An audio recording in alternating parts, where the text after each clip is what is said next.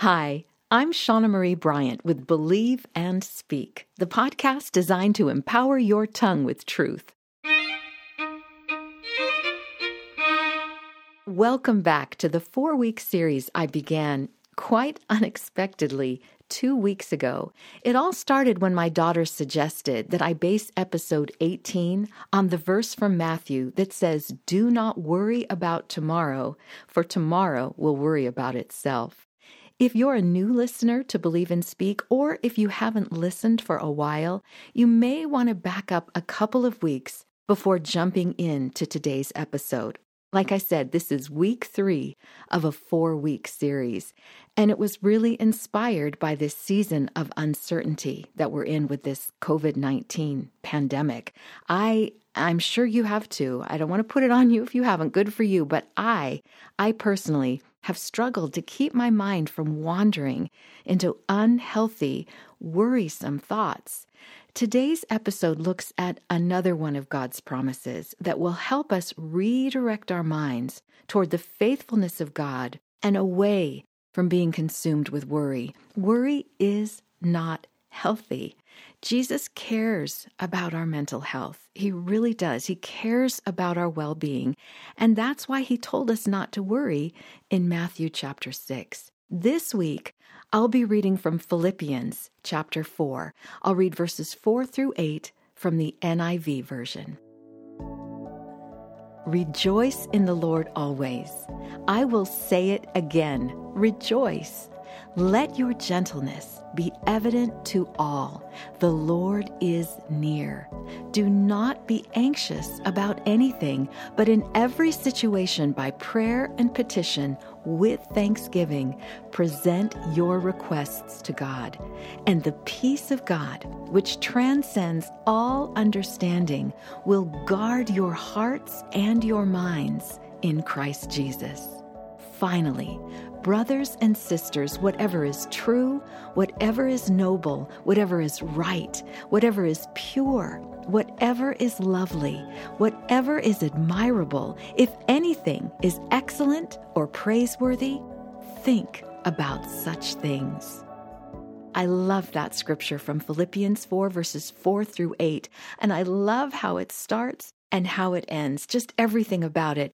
So picking a declaration this week, I had to really look at it and glean the best part of it. And as you know, I've been ending the declarations during this entire series with the same phrase, so I don't have to worry. So I wanted to pick something that went well with so I don't have to worry. And here it is again from Philippians 4. The peace of God guards my heart and mind, so I don't have to worry. Would you say that with me? The peace of God guards my heart and mind, so I don't have to worry. Again, the peace of God guards my heart and mind, so I don't have to worry. God is faithful to every promise that I've read to you from scriptures from the beginning of this podcast back in January, right up until today, not just during this mini-series on worry, but all through it. God is faithful to every single promise. And his word can transform us if we soak it in, if we believe and speak it. So repeat this week's declaration with me again. The peace of God guards my heart and mind, so I don't have to worry. The peace of God guards my heart and mind, so I don't have to worry. I love how verse 6 says, don't be anxious for anything, but in every situation, by prayer and petition, with thanksgiving. With thanksgiving, present your requests to God. I encourage you.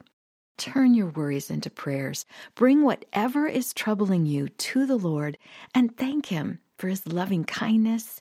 Thank him for seeing you and hearing you and knowing your deepest needs. And then pray. Pray about what worries you. And according to verse 7, that's when the peace of God, which transcends all understanding, will guard your hearts and your minds in Christ Jesus. Let's pray. Dear Heavenly Father, thank you for the promises in Philippians 4 through 8. God, I thank you that it starts with rejoice in you always. I'll say it again. Rejoice. I love that. I have to say it again sometimes because I have to get it into me. I may not feel like rejoicing, but I'm going to intentionally rejoice. I am going to choose to focus my thoughts on things that are praiseworthy. That's how this scripture passage ends, that whatever is excellent or praiseworthy, these are the things that I need to think about. That's why I can rejoice in you always, because as I think about how praiseworthy and excellent you are, I am moved to rejoice. And so, God, help me to just lay my worries down as I come to you with thanksgiving, as I come to you with a rejoicing heart for all of the wonderful good things that you've done for me. Lord, I can trust that you will guard my heart, that you will guard my mind, that you will help me to think about things that are true and are healthy instead of falling into the lies that things are worth worrying about. They're not, because you are faithful and you are true and you are always good and loving and kind. So, Father, I thank you for this reminder, Lord, that your peace will guard my heart and my mind when I choose to focus, when I choose to just lay aside my anxieties, when I choose to come to you in prayer and petition with thanksgiving, instead of focusing on the worst case scenarios, God. I thank you, Lord, that your peace will guard my heart and my mind so I don't have to worry.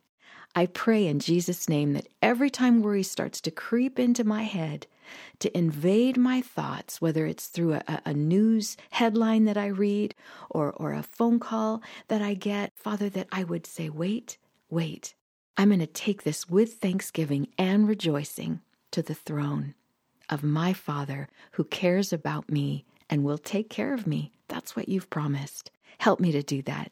Even now, Lord, I lay my cares and my worries before you with thanksgiving. In Jesus' name I pray. Amen. So I want to thank you again for coming now 3 weeks into this mini-series with me. Next week, I'm going to come back with one of my very favorite promises from Scripture, the one that I go to more than any other when I'm worried.